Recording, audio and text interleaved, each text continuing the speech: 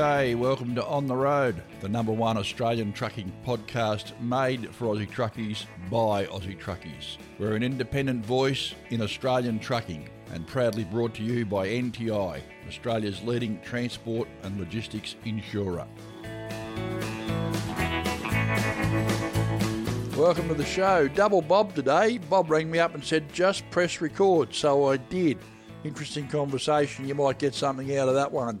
And he's got an artist who calls herself Josie. Apparently, if it's good enough for Cher, good enough for Sting, it's good enough for Josie. I'm curious now. I'd love to know what her last name is. Anyway, we've got her, as I said, Double Bob. Bob's in with the phone call, then he's got something to talk about. And we round out the show with Tom Curtin. We've got the news. At the end of the news, I have a bit of a talk about the letter the TWU sent to the NHVR. That's an interesting little letter. Let's get on with it.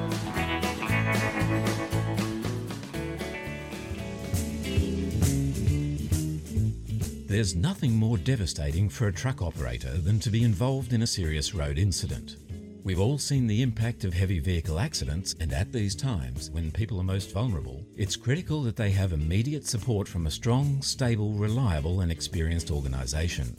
NTI is Australia's number one truck insurer, the specialist you can count on to protect your transport and logistics assets, with the know-how to take control of the situation and the capability to reduce lost income by getting trucks back on the road again as soon as possible.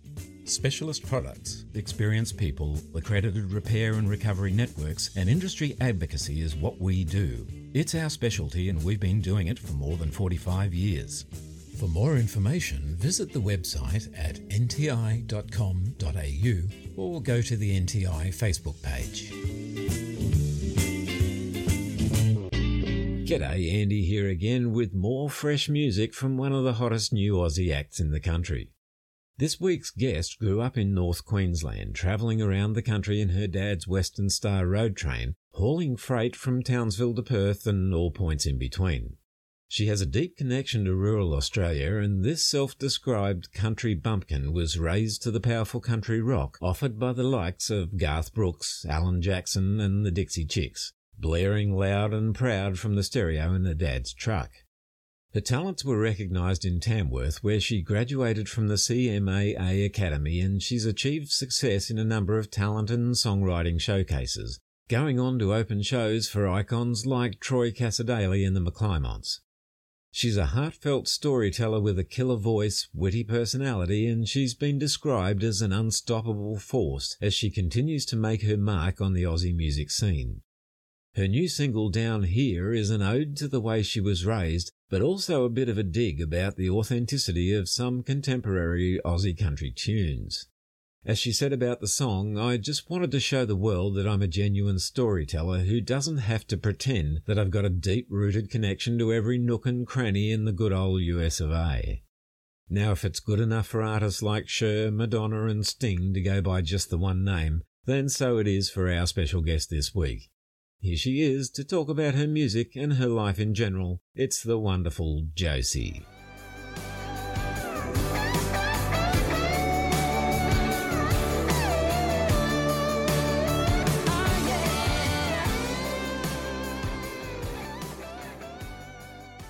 G'day Josie, thanks for dropping by for a chat on the road. No worries, thanks for having me. Absolute pleasure. Now, a childhood eating Cocoa Pops and travelling around the country in your dad's Western Star, Josie, that sounds like every kid's dream. Oh yeah, I'm pretty lucky to have this childhood that I had. I tell a lot of people and they're like, oh, what? You just grew up driving around in the truck? I'm like, yep, sure did. Yeah. So I'm from Townsville. Yeah. I've had so many friends that haven't even left within an hour of Townsville. And they have always been so blown away at the fact that I just casually in a week cruise over to Western Australia, roll back home, and then Dad goes and does it again another million times. Yeah. So it does blow people's minds. Like they just don't quite grasp how vast Australia is and how much truckies move around. Yeah.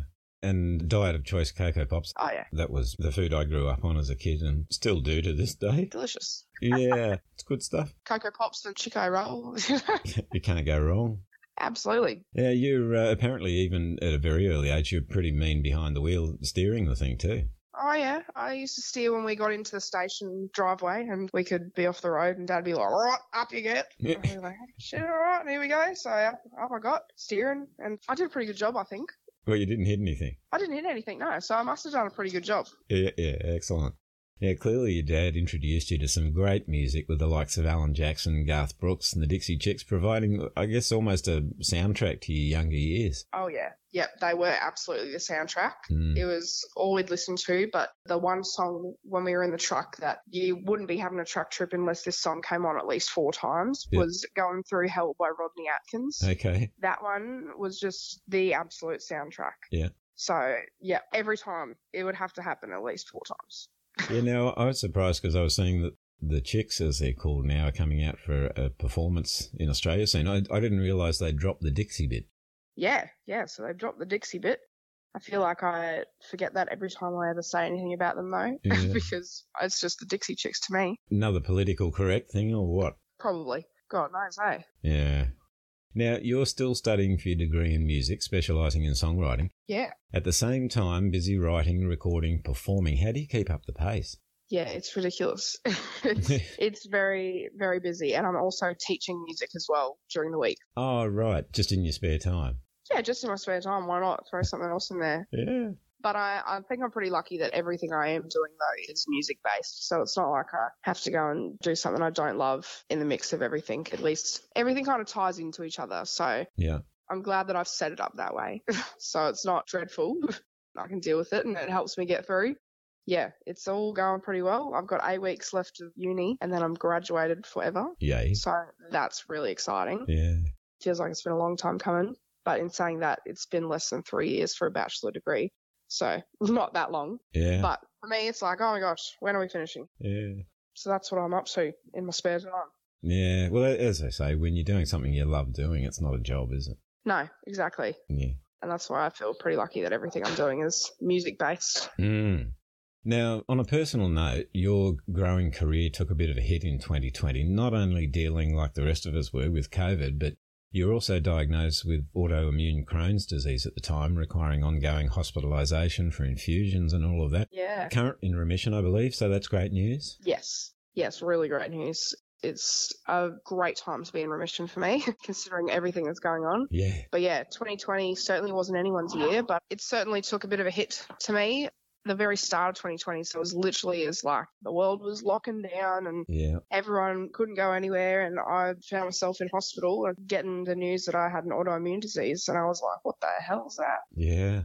Because you just have absolutely no idea until you start hearing about something, and then all of a sudden you just hear it everywhere. Yeah. Because it was like, hey, you got Crohn's disease. And I just felt so alone. It was like, oh, I've never heard of that. Who has that? That's bizarre. Yeah. Yeah, it's like as soon as you hear about it, you just start seeing all these people everywhere and you're like, oh, I'm really not that alone. So there is a really great little support group of people with IBD and we all band together and help each other. There's like Facebook groups, and whenever people are in trouble, we all help out. Yeah, it's really great. Yeah. But for something that like I had absolutely no idea about and thought that I was so alone, it turns out like it is pretty massive and it affects a lot of people, especially in Australia. So yeah. Yeah. Well, thank goodness for the remission, and we all wish you every success as you continue getting well. Thank you. Yeah. Yes, definitely. Now, in addition to everything else you got going on, you're also an advocate raising awareness around the impact the disease has on people's day-to-day lives. You're a bit of a powerhouse, you are. Trying to be a powerhouse. I've got this song that Between You and Me, it may or may not be coming out later in the year. Right. It's one that I wrote with Travis Collins. Right. There's a lyric in it that says, there's always someone else in a tougher place than mine. So I think that's always been the thing that's helped me push through and just put my strong face on and know that there's going to be light at the end of the tunnel, and there's always someone else in a tougher place than mine. Yeah. I'm very grateful for the position that I've always been in. So yeah. Yeah. Now, let's focus on the reason we're here today, your new single, Down Here. It's a great song. I love the way you've written it to highlight the fact that we've got great stuff here in Australia and keeping it real and genuinely Aussie. Yes. Tell us how the song came into being. Yes. So the song, it actually was a pretty last-minute decision for this song. I only wrote it about 2-3 weeks before I went into the studio. Wow. Took it to a local mate named Ben Penner, and we kind of fleshed it out a bit more, and then took it into the studio, played it to them, And they're like, yeah, this is the one that we're going to record. And I was like, yeah, sweet. Because, when you know, you know. And that song was the one. Yeah. And I was like, yeah, this is what we're going to record. So then we rewrote it again in the studio, and that's how it's become what it is. Right. It came about I was listening to country music, as you do. Yeah. And going, oh, everyone is singing about American stuff. Yeah. And I have never been to America. Not saying that I don't want to. I would absolutely love to go there. It's my dream to go to Nashville. Sure. Yeah, never been there, so I can't sing about Tennessee. And I've never been on the Mississippi, so I can't sing about that either. Yeah. And that's kind of what gave the song its drive and let me just bring in some comparisons. But then at the end of the day, maybe we aren't all that different. Country life is all the same. Yeah. So that's the vibe that we got going. But yeah, it was a fun process writing this one. I think it's the most lengthy process I've had of writing a song. Right. And the most people I've written a song with too. I've never written a song with 4 people. So. Okay. But I think it turned out really well. Yeah. Yeah, for sure. Great storytelling. Thank you. Now, your plans for the rest of the year, getting out there with a live show?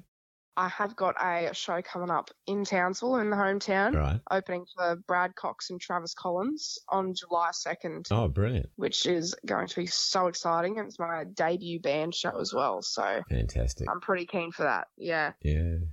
I've got a little originals show coming up next Monday in Townsville as well, just solo playing some originals, which I feel like will be pretty special. Mm. And hopefully some more stuff will be lined up for the rest of the year. So we'll see how we go. Good. Well, if our listeners want to find out more about you and your music and where they can check you out for live shows, things like that, where do they go online to find that? Yes, so you can find me Instagram, Facebook, TikTok, all that stuff at Josie Official with 2 L's on the end because someone stole the one with 1 L. Oh. So I got what I was given. 2 L's on the end. There you go. Figure that one. Our guest this week is a delightful Josie. Josie, it's been a lot of fun. Thanks for taking the time to come out and play on the road with us. Thank you so much for having me. Now it's time to have a listen to your brand new single. Would you please introduce it for us? Absolutely. This is Down Here by Josie, where the honky-tonk meets the outback, and it's a pretty damn good time.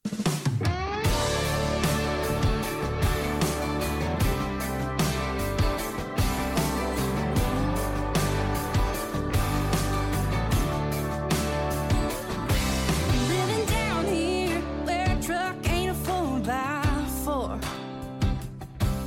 It's an 18-wheeler, carting them loads, crossing all the board. Way down here where the homeland's girded by sea.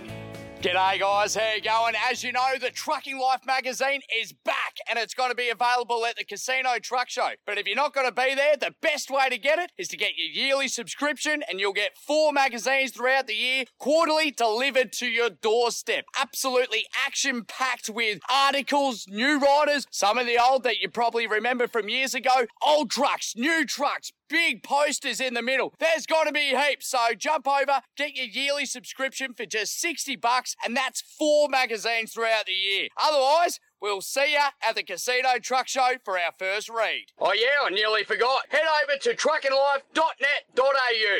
Don't miss out. Righto, you're on. I've even pressed the record button. Righto, well, I'm not sure that everyone's been genuine in this bloody road transport industry bloody talking and carrying on. Righto, what's your concern, Bob? Well, I wasn't going too bad. Yeah. I have had a story about something that happened at Cunnamulla a long time ago that I've been dying to tell you about, as you know. Right. But when I had a look at the latest Owner-Driver magazine and saw all the contributions coming in, and it really got me a bit mystified as to why Scott Morrison is responsible for the death of 300 truck drivers, and why there's all this sort of talk going on, and why the Labor Party and the Labor government's the only people who can actually fix the problem, because I don't think the problem's got much to do with political parties or anything other than probably the industry itself in many ways. Yeah.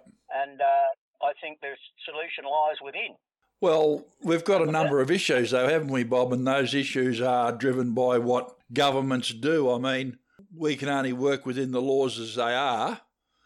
And we can only work within the laws as they're agreed to by members of the industry, and this is my point. Well, when was the last time the industry actually got to agree on any particular law, Bob? I can't remember a time when that ever happened. We have things imposed upon us. Well, what about the TWU and all the large end of town agreeing on a driver's wages award? Well, but that's got nothing to do with the law as far as the trucks go. It's got a lot to do with what's wrong with the industry, though. Oh, you won't get an argument out of me on that.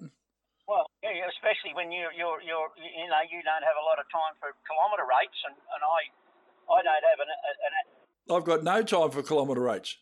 Zero time for kilometre rates. It's a long time since I worked for any sort of rate other than what I paid myself, and I was the worst boss I ever had, and I only put up with myself for 44 years. Yeah. But that's all beside the point. What I'm trying to emphasise, Mike. Yep. The economics of the industry, whether we like it or not, are based around a number of things. And one of the things they're based around is the things I've been talking about whether people are stupid or desperate when they accept non-viable rates. Yes. But I think the other more serious issue is that we've got the large end of town and the TWU who are trying to be touchy-feely and say they're going to support all the things that are wrong with the industry and they're going to be part of the solution, when I think they're totally part of the problem. The TWU are part of the problem?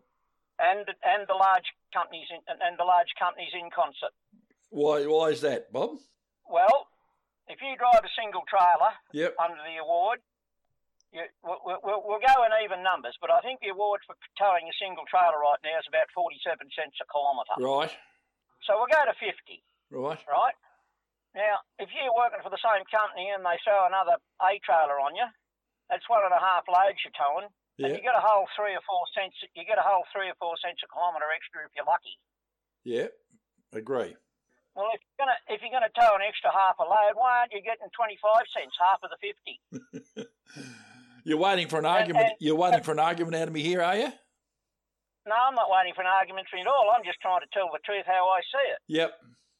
And I think that what's going on here is that the TWU, and we all remember the stories about when All Trans TNT had their little bar right up in the top of the corporate office at the Twin Towers at Redfern, and the first people to get a key were the union heavies after the executive members of All Trans TNT, and there was no corruption. They were just being, the TNT All Trans were just eternally grateful for all the help they got from the union. And that's how life works. But anyway, I was in Cunnamulla many years ago. Right. And a driver sat down beside, and we talk about healthy heads and sheds and all that sort of thing. Well, that's nothing new either. Yeah. But I'm lucky. I haven't owned many sheds, and the head's never been in real bad shape, thank goodness, unless you talk to a few people who think otherwise. But anyway, this fella, good bloke. I don't know where he is these days, but I knew him. And how you going? I called him Billy because I can't remember his real name anyway. Righto. How you going, Billy? Oh, he said, up to shit, Bob. I said, why is that, mate? Oh, he said, I can't keep this up. I said, what can't you keep up? He said, oh, this bloody 37 cents to bloody drive a road train from a kilometre from here to bloody Adelaide, near to Perth. I said, 37 cents? He said, yeah. I said, how much do you get to tow a single? He said, 34. I said, well, how come you bloody didn't leave the dolly and the back trailer behind? He said, what do you mean by that? And I said, well, if you're getting 34 cents to tow one trailer, you should be getting 68 to tow two. Oh, he said, they'd never do that. And I walked away and I thought, well, poor bugger. Like, not only would they never do that, I'm pretty sure he's never going to tell them no. Yeah. And that's probably what should have happened. Well, that's the way it started. I mean, we Well, the big end of town's getting, and even the small end of town, if you got road trains and B doubles and B quads and,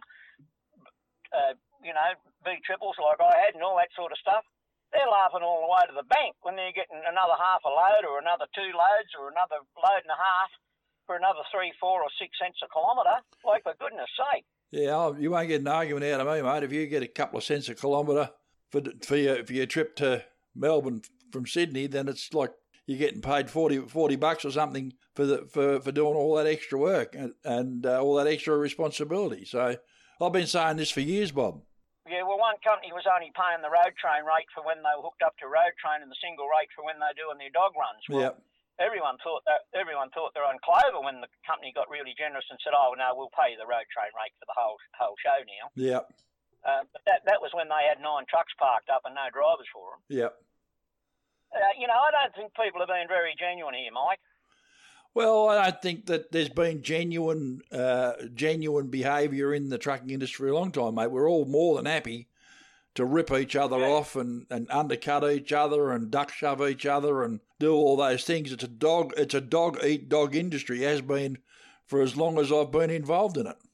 It starts from the top down, mate, and that's what I've been saying for a long time. And now my top down idea, as far as costs and everything goes, it's only going to work really well if drivers start getting paid right, and then that puts the costs where they should be. Well, they talk about the driver shortage, mate. I don't think there is a driver shortage. I think there's a respect shortage. I think there's a wage shortage.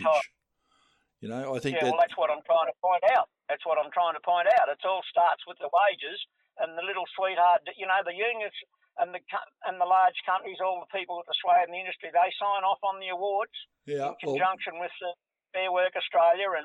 But don't you think it actually starts with the rates that they charge, Bob, and what they get paid to do the work? Because if they get paid to do the work, then obviously there's more money to train people, there's more money to pay the drivers a bit better, there's more money for better trucks, there's more money for all of that. It all comes back to the rates. You can't be paying the driver an extra 10 cents a K if that's going to drop your bloody yearly bonus back by 15 grand. Oh, sorry. Well, mate, I got no idea who gets paid a $15,000 yearly bonus, mate. I've never seen one of those checks ever. You need to have a look at a few corporate reports, mate, and see what some of the board members do with their money. No, mate, I don't need to look at the reports. I know what happens. It's a disgrace, really.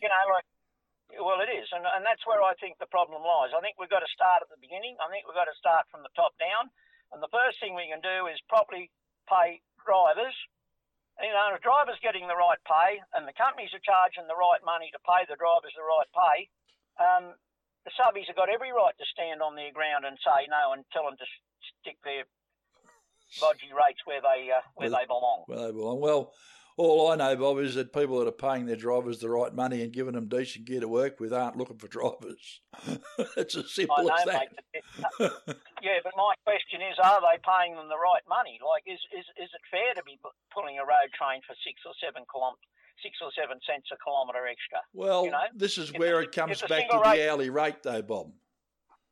Well, the hourly rate's the same deal. If you're going to get $40 an hour to pull a single, You need $80 an hour to pull a road train. I don't give a damn how you work. I don't quite agree with that, but I mean, if you're getting paid, say $34 or whatever it is to tow a single, and you're getting $38 an hour to tow a B double, which I know that you're probably not, and maybe the problem with it is though, the award covers trucks up to the weight of 90 tonnes. So after your pay's gone up from a single up to the next level, it covers everything up to 90 tonnes, and that's basically a two-trailer road train, a Type 1 road train. Exactly. So blokes towing A doubles, Type 1 road trains, B doubles and all that sort of stuff should be getting paid whatever it is at the hourly rate. Let's just for the hell of it say that it's $40 an hour, just for the hell of it. I'm not sure that that's the case. In fact, I'm pretty sure that it's not. But I'm sure it's not also. Yeah, so if you're getting paid a little bit more, but you're getting paid at every hour and then you're getting paid the penalty rates as well, when you go over the 7.6 hours or whatever it is in the day, then you go up to your time and a half, and then you do another few hours and you go up to double time after that. At least then you're getting paid for the amount of time that you're actually at work. So with your loading, unloading, driving, whatever, that's much fairer. And as far as I'm concerned, I've said it once, I've said it 1,000 times, I'll say it again, just for clarity. As far as I'm concerned, kilometre rates trip money for employed drivers is wage theft. That's my take on it. Yeah, and my point is that is the award, and who signed off on it? We know who signed off on it. Well, and that's where the trouble starts. And the other thing is talking about your hourly rate with your spot on when you talk about the time and a half and all that. I was just talking about a flat rate per hour without sort of. I was just keeping it simple, stupid. Well, a flat rate per hour is still wage theft in my view, because you're not getting. No, that's fair enough. But I was just working my sums out on a flat rate per hour, mate. I wasn't saying it should happen that way. But there are people out there that do it that way. So Mate, there's people out there. There's people out there paying drivers a salary. Yeah, I know. And paying them on their ABN number. Yes, that's sham contracting. They call that. Contract drivers. Yeah, sham contracting. Yeah. It's illegal. And it's all over the place. It's illegal. You know? And then when you hear when you hear about all these load boards and digital load agents and the new style tin shed and telephone loading agents, freight forwarders getting going. Yep. Like it's a two-way street. We're responsible for our own demise in many ways. Oh, well, like you say, it's the same with drivers working on a salary to drive big shiny ships. Like the drivers are obviously accepting that. They're told when they front up for a job that's how they'll be paid, and they say, "Oh, yeah, righto, boss, yeah, I'll do that." Yeah. Well, all they're doing is undermining the whole show, them and their boss together. And then you get likes of Scots and anyone else who goes broke. Yep. Because they were working too cheap or they couldn't manage their affairs properly, everything else, and all they do is set the industry back further too. Like I've had issue this year with two companies who undercut rates on work we had so badly that they took them down to below $18 a tonne below the subby rate on that particular lane. Yeah, right. And the customers thought they were wonderful. Of course they did. Possibly still do. Well, the reality of it is, mate, is the customers want their freight moved as cheaply as possible. They don't care who does it, as long as it gets there in one piece in the time frame they want. And when that happens, they're happy. But, that doesn't... Do you know who they call as soon as that cheap carrier goes broke or falls over or gets arrested or whatever happens to them? They call you. They call us. Yeah, and then you know what you do with it? You do with it what I did to it when one of my customers did it to me. You put the bloody rate up. Yeah, well, I always tell the customers, you please yourself what you do, but the rates only ever go up, not down. That's right. But even in that respect, how far you can get them up is limited by all this other garbage that's going on, and we've got all these people who think everything in the garden's rosy, and I'm proud to be part of the industry, and I can't look on the industry with jaundiced eyes and with the negative vibes that came out of some of the columns I read in Owner Driver this last week. I thought, man, oh man, like these people are part of the problem and they're pretending they want to be part of the solution. Like it's not very genuine, Mike. And I know I'm a cranky old prick who's retired now, but I still love the Sorry. I still love the industry, and I still want to be part of it. But I wish a few people would actually grow up and start being honest with themselves. Well, we are sick of the idiots, Bob, so you say. Yes, I've been saying that for a couple of weeks now. Yeah. Well, you said it back in 1986, mate. You're sick of the idiots. So. Well, there's people out there who think I was an idiot for saying it. So we better try and work out who's genuine and who's not, Mike. Yeah. Well, that's what it comes back down to, doesn't it? Yeah. Then anyway, I'd love to hear what Andrew Salter would like to think about all this, because I value Andrew a bit. Not sure I want to start him on it, mate. Well, I'd love to hear the end result. I really would. So would I. All right. I'm nowhere near a campfire in South Australia or the middle of Queensland, so I'll have to. We'll have to wait. I'll have to hope. Have to wait on that one. Have to wait. We will, mate. Yeah. Anyway, I just think there's a lot more needs to happen before we start worrying about who's got a monopoly on fixing the problem. I think a few people ought to realise that they're part of the problem first. Yeah. All right. Well, we'll put it out there, Bob. See what the listeners think. Well, I hope that I mean, I'm smiling, but I'm only smiling at myself because I did get all worked up over it, Mike. Well, it's the irony of it, mate. That's the thing, isn't it? They've obviously got no irony, meter, these people. They can't see it. No. Yeah, well, there's a lot of people out there that can't see the wood for the trees, and I think they're right up on the top of the pile. Righto. Well, Bob McMillan, thanks for sharing your point of view, mate. We'll catch up with you later on, I suppose. Okay, yeah, well, there's no doubt about that, mate. We've got a few things coming up we're going to be at. Yep, that's it. Righto, see ya. Thanks, Mike. Have you ever come up behind a caravan wearing a big green sticker that says, "I'm truck friendly"? It's simply telling you that the driver you're following is a part of a growing safety-minded community of caravanners who actually want to help other road users, have a good understanding of safe towing practices, and have a UHF radio switched on and ready to communicate. If you too want to be a part of the solution and not the problem, find out more about the great truck-friendly caravan road safety program by visiting their Facebook page or website at www.truckfriendly.com.au. Here on the road, it's time for the news. Hey Mike, you found some interesting stats this week about our podcast, mate. I did find some interesting stats this week about the podcast, yes, I did. Yeah. Well, let's share them. Well, we're in the top 5% worldwide, mate. Of over 3.1 million podcasts, we're in the top 5%. I'm pretty happy with that. Not bad for a couple of old buggers, is it? Mate, I would be more than happy with that. In fact, I am more than happy with that. That's brilliant. Yeah, top 5%. Yeah. Everyone's. I was excited. I just looked at it and read it in disbelief. But anyway, there you go. Oh, I can believe it. That's excellent stuff. So, news we're not talking about this week, mate. What have we got? News we're not talking about this week. Wiring defects have led to the recall of a number of international model trucks. We're going to talk about that. UD Prime Mover has brought a specialty eye care truck to remote Queensland. We should talk about it, but we're not really going to have time. Just have a bit of a look around there. You'll find that in the news outlets if you're not even careful. It's all over the place. Renault have updated their heavy-duty truck cabins. I suppose that's an issue if you're thinking about a Renault. The Isuzu Quan has sort of had a bit of an order put in for those because Woolies have ordered a big lot of Photon electric trucks, so they're going to get into that.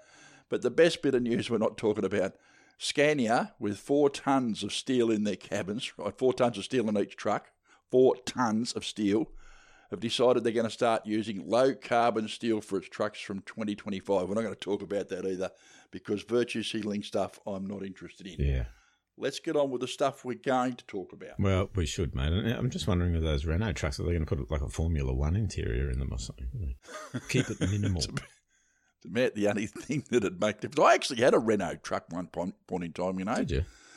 It was a Mac Magnum, mate. They were a Renault built overseas and brought to Australia and rebadged as Macs. Is that right? I did not know that. They were, yeah, they were. It was terrible. Worst truck I ever owned. We won't go into that either. No, fair enough. Well, before we start, mate, I've got a little story to share with you. That's a surprise, isn't it?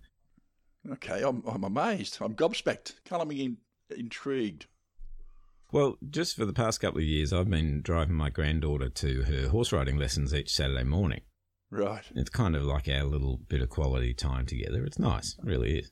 It is. Anyway, Yeah. last week when we got to the kids' place, my shoulder was giving me grief and my wife offered to step in and do the honours on my behalf and take her to horse riding. Oh, no. Checked with the granddaughter. She said, yeah, that's fine. No problems with that. So off they went.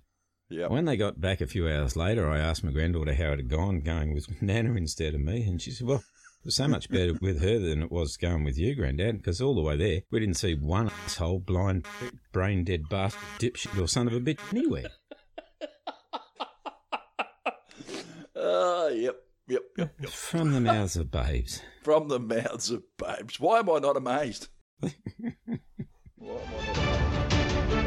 All right, mate, rolling in from the Some People Never Learn files.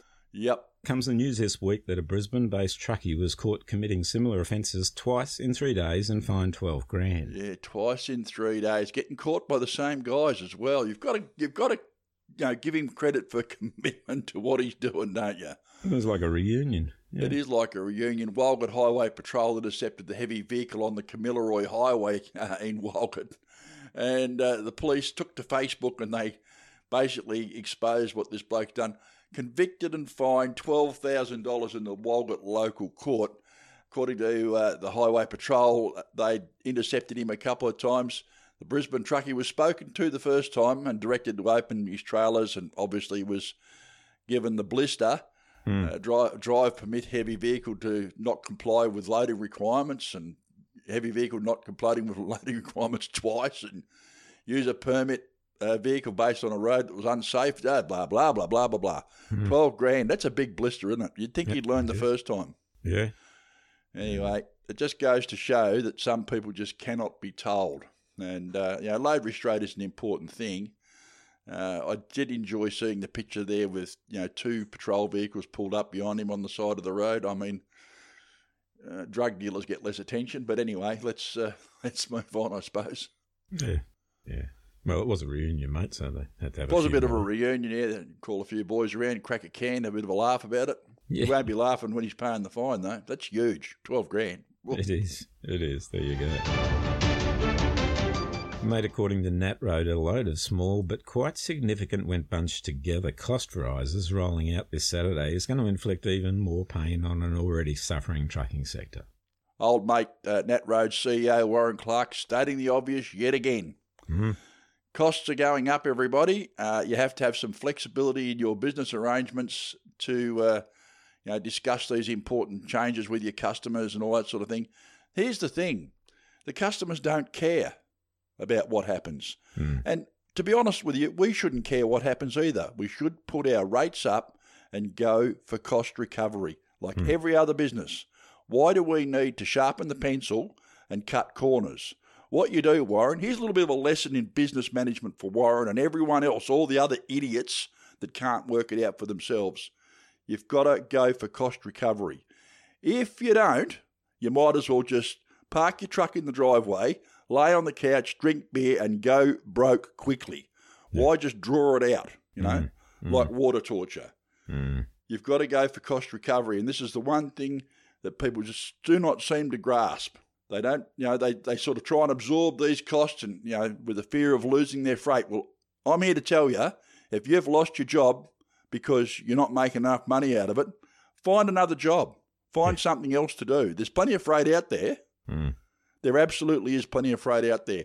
People just don't feel as though they're brave enough. They get comfortable. They know what they know. They don't want to go look at it. What happens is they get this slow burn happens. The expenses keep going up, and they get to a point where they've got to turn the wheels to make just enough to make the payments. And when you're doing that, you're doing it wrong. That's my opinion, and I'd invite anyone to come on the show and tell me otherwise. Yeah. Yeah, the problem there being, of course, if rates go up, that's the first finger that'll get pointed at the rotten transport companies, charging too much. That's why our groceries are too expensive now. Well, the thing of it is it costs what it costs. The price of fuel, we've got no control over the price of fuel. We've got no control over the price of our insurance premiums. Work cover stick their rates up all the time. The CPI, everything seems to go up with the CPI except rates. Yep.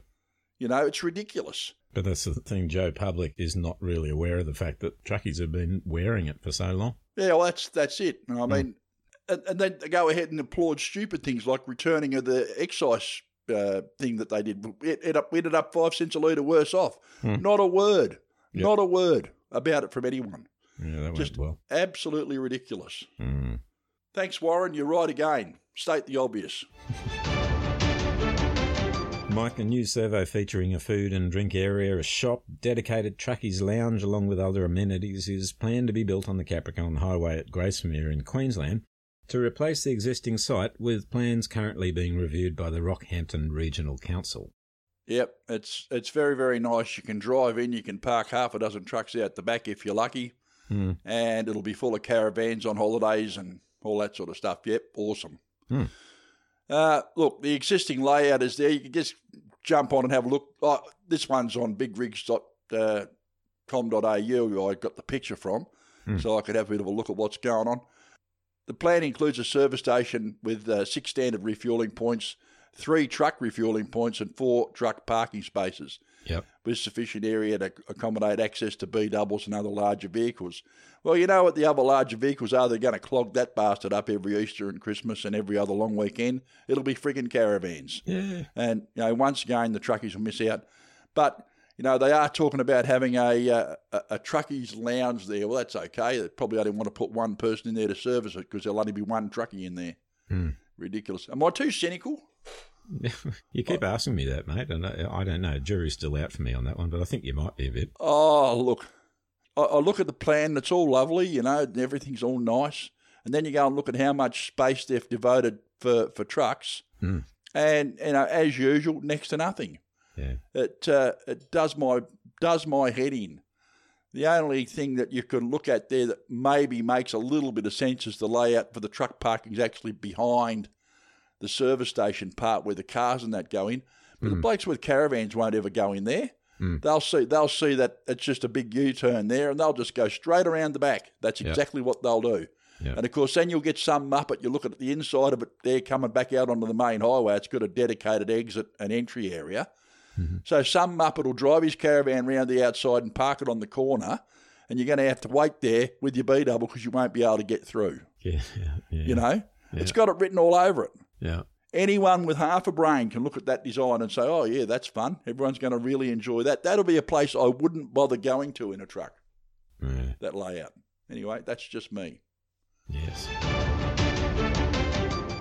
Mike, and finally, a badly loaded small truck carrying a cargo of steel tubing has caused significant damage to another truck in Victoria when its load shifted sideways out the rear, seriously damaging the prime mover, according to the NHVR safety and compliance officers who are investigating the incident. Yeah, in a bit of modern day jousting, this little truck, this little truck has sort of had the lance sticking out the side, and he's reached this prime mover fair in the back.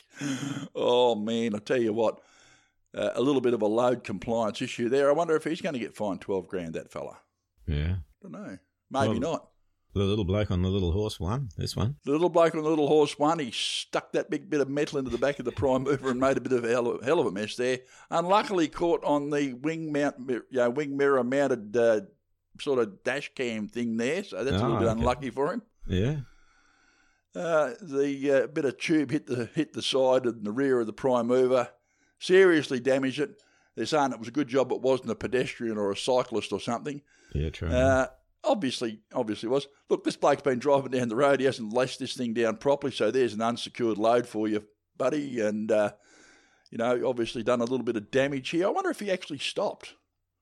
May not have even known. Well, no, he would have known. would have made a hell of a racket, I reckon. Yeah. Yeah, but anyway, I reckon if there was a bloke asleep in that cab there, he'd got a horrible surprise, that's for sure. I reckon, yeah. Oh, dear. Anyway, it just goes to show, secure your load, big or small, doesn't matter. Do what you've got to do. Looks like a council truck or a tradie truck or something to me. Anyway, you never know. That's the way of it. Well, it's hard to believe, really. You wouldn't think steel tubing would roll around much, would you? Well, no. No, why would it? No, steel tubing doesn't roll around at all. Beep, beep, beep, beep, beep, beep, beep, beep. Breaking news for you, buddy. Yes. The NHVR have had a bit of a letter sent to them by our friend Michael Caine. Okay. And I'm going to have a look at it after the news in detail because I want to have a bit of a chat about it. But Michael Caine has pointed out the disparity in some of the enforcement that's going on at the moment. The National Heavy Vehicle Regulator have been taken to task by the TWU with respect to their latest blitz on long-haul drivers and calling for more investigations up the supply chain. In other words, what Mike was calling for is the chain of responsibility to actually be enforced. I'm trying not to laugh, righto? Yeah. Trying not to laugh. We're going to have a long look at it. I've got a draft of Michael's letter that he actually sent, so we'll have a look at that after the news. Beep, beep, beep, beep, beep, beep, beep. More breaking news for you, mate. There's more, yeah. There's more. The training for the New South Wales Blues last time out was suspended because they found a white substance on the playing field. Terrible, really. So the head coach immediately suspended training and called the police and the federal investigators to come and have a bit of a look at what was going on. Yeah. After a bit of analysis, right, this white substance, unknown to the players previously, was determined to be the tri-line. Hadn't seen it before. So training was resumed after the special agents decided that the team was entirely unlikely to encounter this substance at any time in the near future. Oh, that's harsh. That's harsh. Oh, dear. Sorry, mate. I couldn't help that. It's just... Yeah. Well, being a Queenslander, I suppose I should be quite happy about that, but... I'm a Queenslander in every way except for the state of origin, unfortunately, so I'm still hurting a little. Sorry, mate. There you go. All right, mate. Well, thought for the week. Thank you. Why do single women take advice on marriage from other single women? It's kind of like Ray Charles giving Stevie Wonder driving directions. Oh, Jesus. I'm not touching that. That's true. It's funny and true. Funny and true. Oh, mate, it's good to have you back on the radio with us. And look, I just look forward to it every week. I'm in tears already. That's good fun. Good fun. Been fun. Thanks, mate. Well, you have a good one. You too, buddy. We'll catch you later. See ya.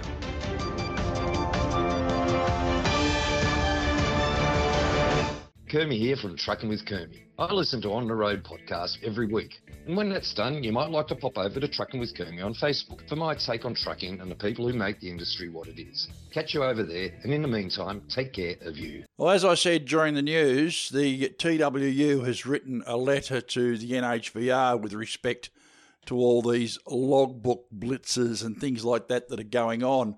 Now, I note that Owner-Driver has pretty much published the letter Michael Caine sent out in its entirety. I know this because I've actually got a copy of the original letter. One thing they have done, though, they can't cut and paste very well. There are a couple of little spelling mistakes in there, one which changes the context a little bit, where they note that the Transport Workers Union, as a registered organisation with statutory rights and responsibilities in relation to enforcement of within the road transport industry, and they request that you provide a list of the following, which I'll go into later. The owner-driver has changed the as to is. So well done with that, Bushy. You've done a great job. So I'm just going to refer to the original which TWU sent to me, and we'll go from there. But have a look at owner-driver and you'll get the gist of what they're saying. So the Transport Workers Union represents workers across the road transport industry. We know that. There are a lot of organisations that do that representation-wise. The NRFA does a few of the same things, obviously with a slightly different focus. We work in Australia's deadliest industry. There's no getting around that. We lose more of our colleagues to workplace injuries and deaths every year than any other industry. In fact, if any other industry was suffering in the same way we are every year, there'd be a bloody coronial inquest into the whole matter. I mean, how would it be if 80, 100 teachers lost their lives in the classroom every year? Having said that, let me say this. We're not the same. We have different risks and things like that. But too long we have been just a number, and our colleagues losing their lives in the course of our daily work has become the cost of doing business. And to me, that's nowhere near good enough. Now, we hear all the flowery statements from the likes of Carol Brown, etc. And look, I like Carol a lot. She's done some great work since she's been in office.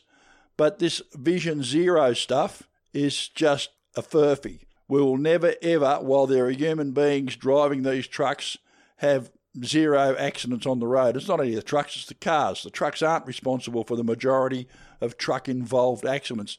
And note I said truck-involved. Just because there's a truck involved doesn't mean it's the truck's fault. And there are plenty of examples of that. We've had a few horrific examples in the last several weeks where it is the truck's fault, and that is always going to happen. It's just a part of our frailty as humans that sort of thing's going to happen. So let's get back to having a look at this sort of thing.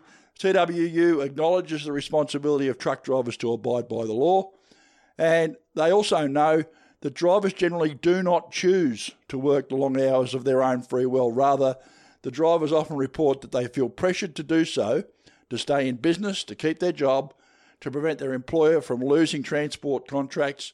These pressures begin with the owners and the freight on the top of the supply chain, those who set the terms and the transport contracts.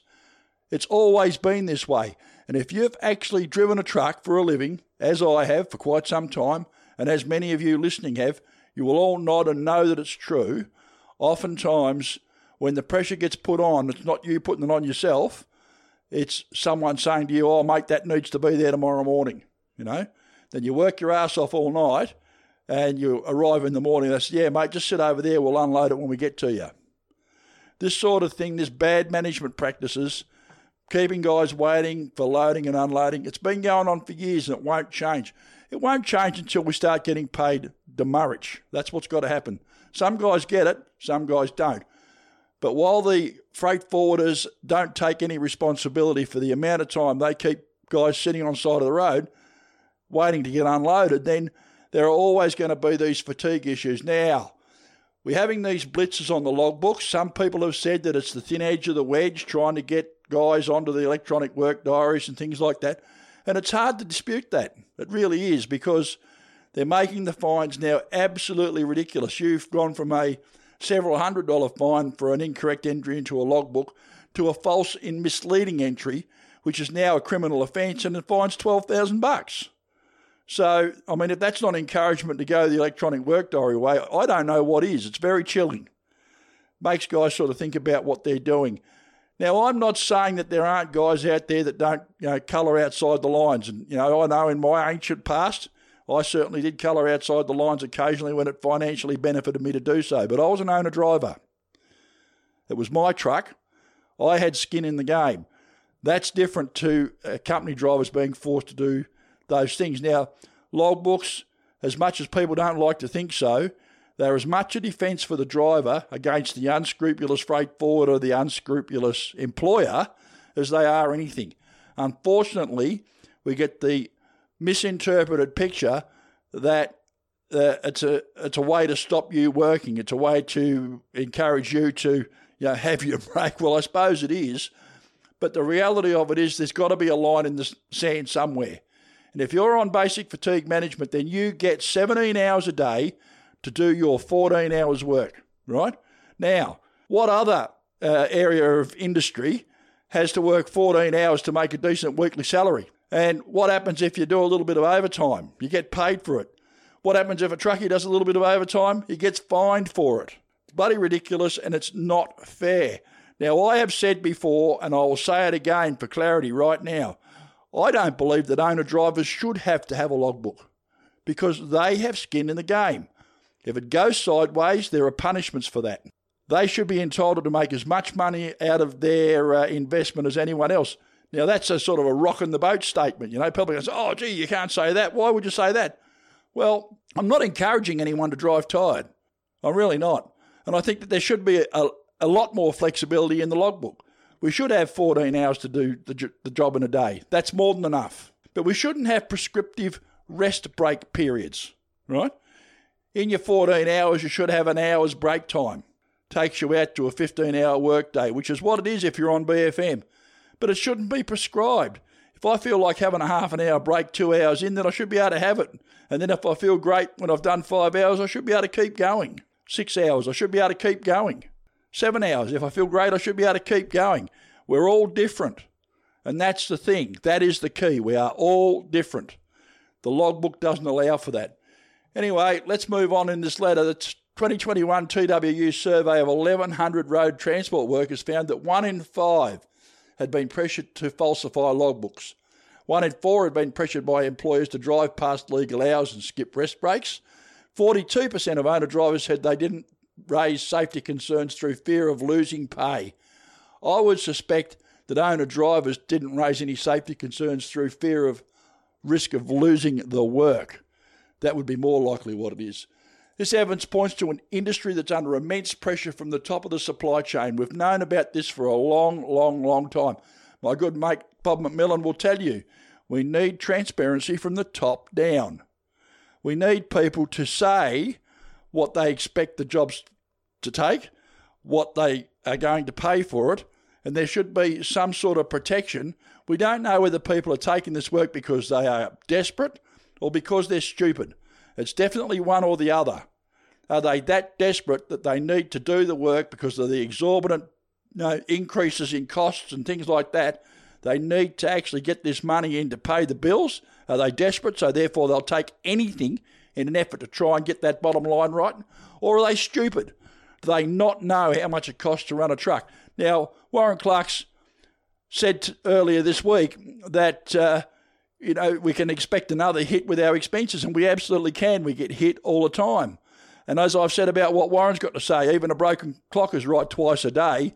What we've got to do is we've got to go after cost recovery. That's what we've got to do.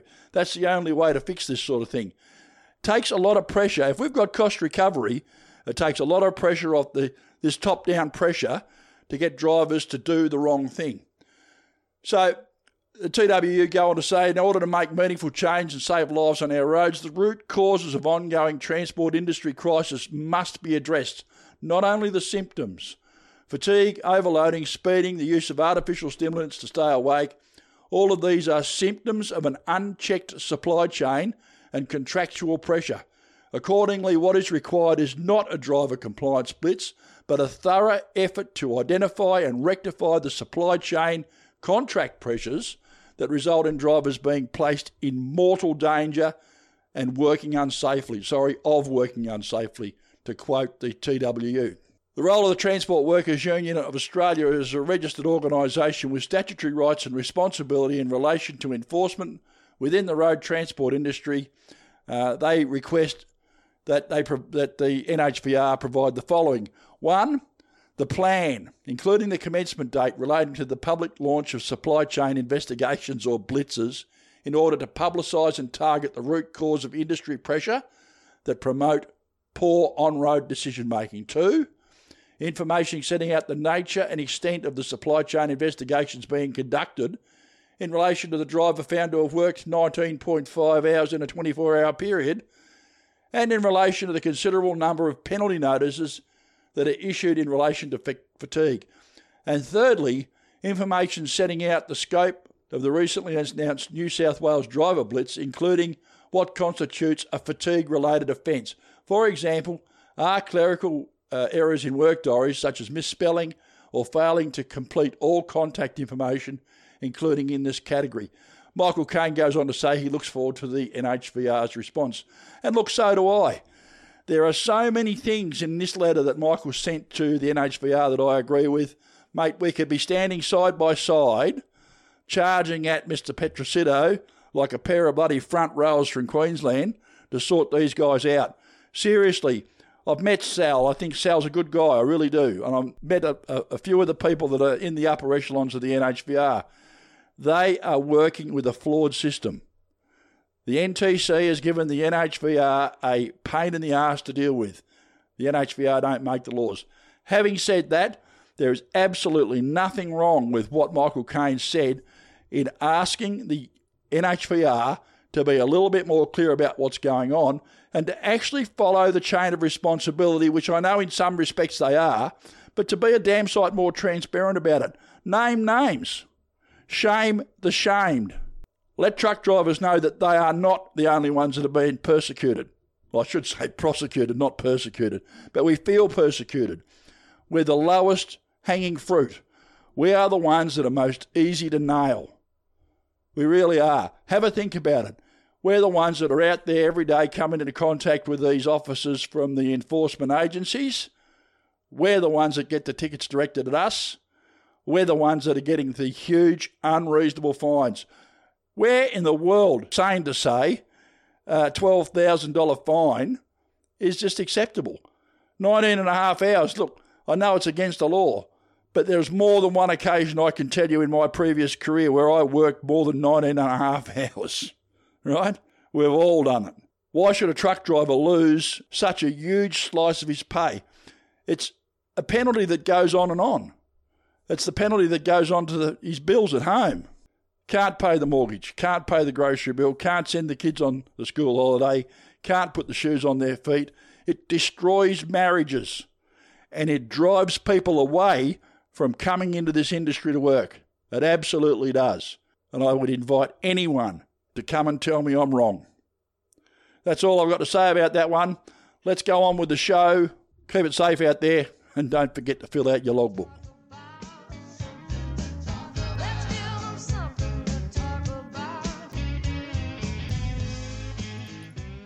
Hi there, this is Bob Mcmillan.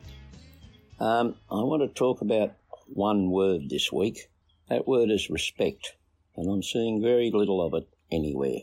We were shown respect as truck drivers and valuable members of society during the COVID epidemic, but it seems to me that it might have just been lip service, and actions since aren't backing up that those statements or those words of encouragement that we received, and it's about time we did. How much respect is there in seeing truck drivers bashed when they're trying to have a rest break at Boggabilla or anywhere else for that matter? How much respect is there in using $500 and $600 fines for clerical errors and logbooks as a thin end of the wedge to bring in electronic logbooks? How much respect is there having blitzers on logbooks because they happen to have a little bit of a spurt at Maroon, and who knows what the cause of all that was, because the lack of respect was shown by no transparency in these reports and headlines that rubbish us every chance they get. I really don't know some days why the police has a media unit other than to knock people, because there's a lot they don't tell us. But the respect that should be shown to us is also missing in society in general, and there needs to be something done about it. There's no respect shown towards Mike Williams and our podcast or on the road radio or even Truck and Life, as he's been seeking to get interviews from police ministers and commissioners about the problems in Boggabilla and what they intend to do about it. They're obviously hiding behind a wall of advisors. And for what reason? Because they don't have the respect to fess up to us that they've got a problem that they're having trouble dealing with. They don't have the respect to show some empathy towards the truck drivers that have been assaulted, or anyone else for that matter, the people in the motel. There's all sorts of reports about. They don't have the self-respect to realise that if it's good enough for us to be on duty 24/7, putting our lives and our careers, our relationships on the line every day of the week, it's good enough for them to get off their butts and deal with this 24/7. Get up at 6 o'clock in the morning and talk to the senior officer on scene and see what he's got to say, and even if it was to apologise for not having foreseen that these problems would get out of hand to the extent they have. But the main place that respect is missing is in the families and the lives of these juvenile offenders. And it's an epidemic Australia-wide. It's not just happening at Boggabilla or Gundawindi or Moree. It's happening in Alice Springs and North Queensland. Townsville and Cairns are an absolute mess, and it just gets worse and worse. And it's all to do with social media and family. No respect for decency on social media. No respect for how people have been offended against might feel to see it replayed on TikTok or any of these other garbage that we've got. And no respect for themselves, because they don't care what happens to themselves. Well, the lack of respect obviously started in their home with their family. They haven't been brought up right. They haven't been brought up to respect themselves and others. They haven't been brought up to respect authority. And I think the only way we're going to be able to deal with this, and no one's going to like this suggestion, especially the bleeding heart do-goodies who think we should just slap them on the wrist and until they're 18 they can't be held accountable. Well, someone has to be bloody well held accountable because it's out of control. So my theory is, or my suggestion is, when they round up these kids, if it becomes obvious that they're younger than 18, even if they're 17 and a half, I don't care, as well as rounding the kids up, they better go and round up the parents and charge the parents with being accessories to the fact for not having put their kids in the right frame, not having taught their kids respect for the law, respect for others, respect for themselves, respect for social order and justice. It's about bloody time someone stood up, and that's what I'm trying to do today. Catch you later. Hello again. Just a little PS to my little rant this morning. I don't care what side of the tracks, what side of the city or what part of Australia these people come from, what colour their skin is or what their social standing is. There's kids troubled and committing crimes all over the place, and they're not only Indigenous kids. There's plenty of troubled white kids out there too. So my thoughts about what to do about getting some respect back into the community applies to everyone, regardless of where they live, how they live. Thank you.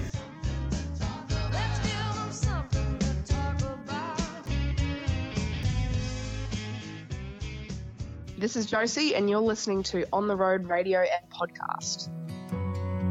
Line number one, you're supposed to have it all together.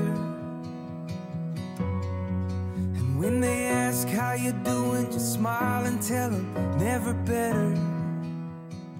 We just wanted to stop by for a moment and say, "G'day, how are you?" No, I mean, how are you, really? Physical and mental health is a significant issue for the Australian road transport and logistics industries. Risk factors like long hours, workplace isolation, pressure to meet deadline deliveries and the need for continual alertness all contribute to making us vulnerable to physical and mental health issues. As much as it might feel that way sometimes, you are not alone. There are some incredible people and organisations in our industry whose sole focus is on helping you to stay healthy in body, mind and spirit. All these numbers and addresses are listed on our website at ontheroadpodcast.com.au. Take care of yourselves. We really just want to see everyone get home safe and well. Oh, am I the only one who says I'm fine? Yeah, I'm fine. Oh, I'm fine. Hey, I'm fine, but I'm not. So let the truth. Taking us out of the show for this week, here's our old mate Tom Curtin from the Catherine Outback Experience with his brand new single, Nothing's Gonna Stop Us Now.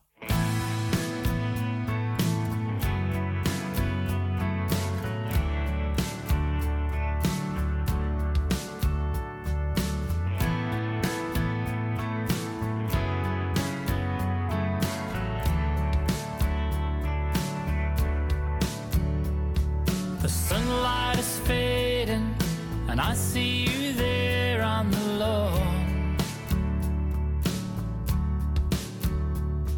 The radio's playing, and I hear your favorite song.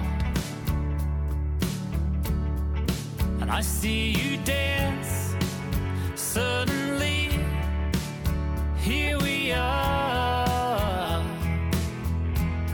On top of a mountain, getting higher and higher. Into the moment we rise. You look so beautiful, wearing the moonlight. I see the stars in your eyes, and the way you hold me. There's nothing gonna stop us now. Nothing's gonna stop us now. Out in the distance, there's dust rising up on the plain. I'm caught in the magic when I see you riding my way. Reaching out like a song, and here we are on top of a mountain, getting higher and higher into the moment we rise. You look so beautiful, wearing the moonlight. I see the stars in your eyes, the way you hold me. There's nothing gonna stop us now. Nothing's gonna stop us now. Like a desert fire, we ride the wind, and here together everything begins. On top of a mountain, getting higher and higher into the moment we rise. You look so beautiful, wearing the moonlight. I see the stars in your eyes, and the way you hold me. There's nothing gonna stop us now. Nothing's gonna stop us now. Higher and higher into the moment we rise. Nothing's gonna stop us now. Wearing the moonlight, I see the stars in your eyes. Nothing's gonna stop us now. Nothing's gonna stop us now. On the Road is proudly brought to you by NTI, Australia's leading transport and logistics insurer, and Queensland Rail, committed to improving safety through engineering, innovation and education. Play nice with each other and most of all, stay safe out there. Bye for now. Bye-bye. The team here at On the Road believe in the right to free speech, and whilst we might not always be in agreement with the views of our guests and contributors, we support their right to hold and express those opinions.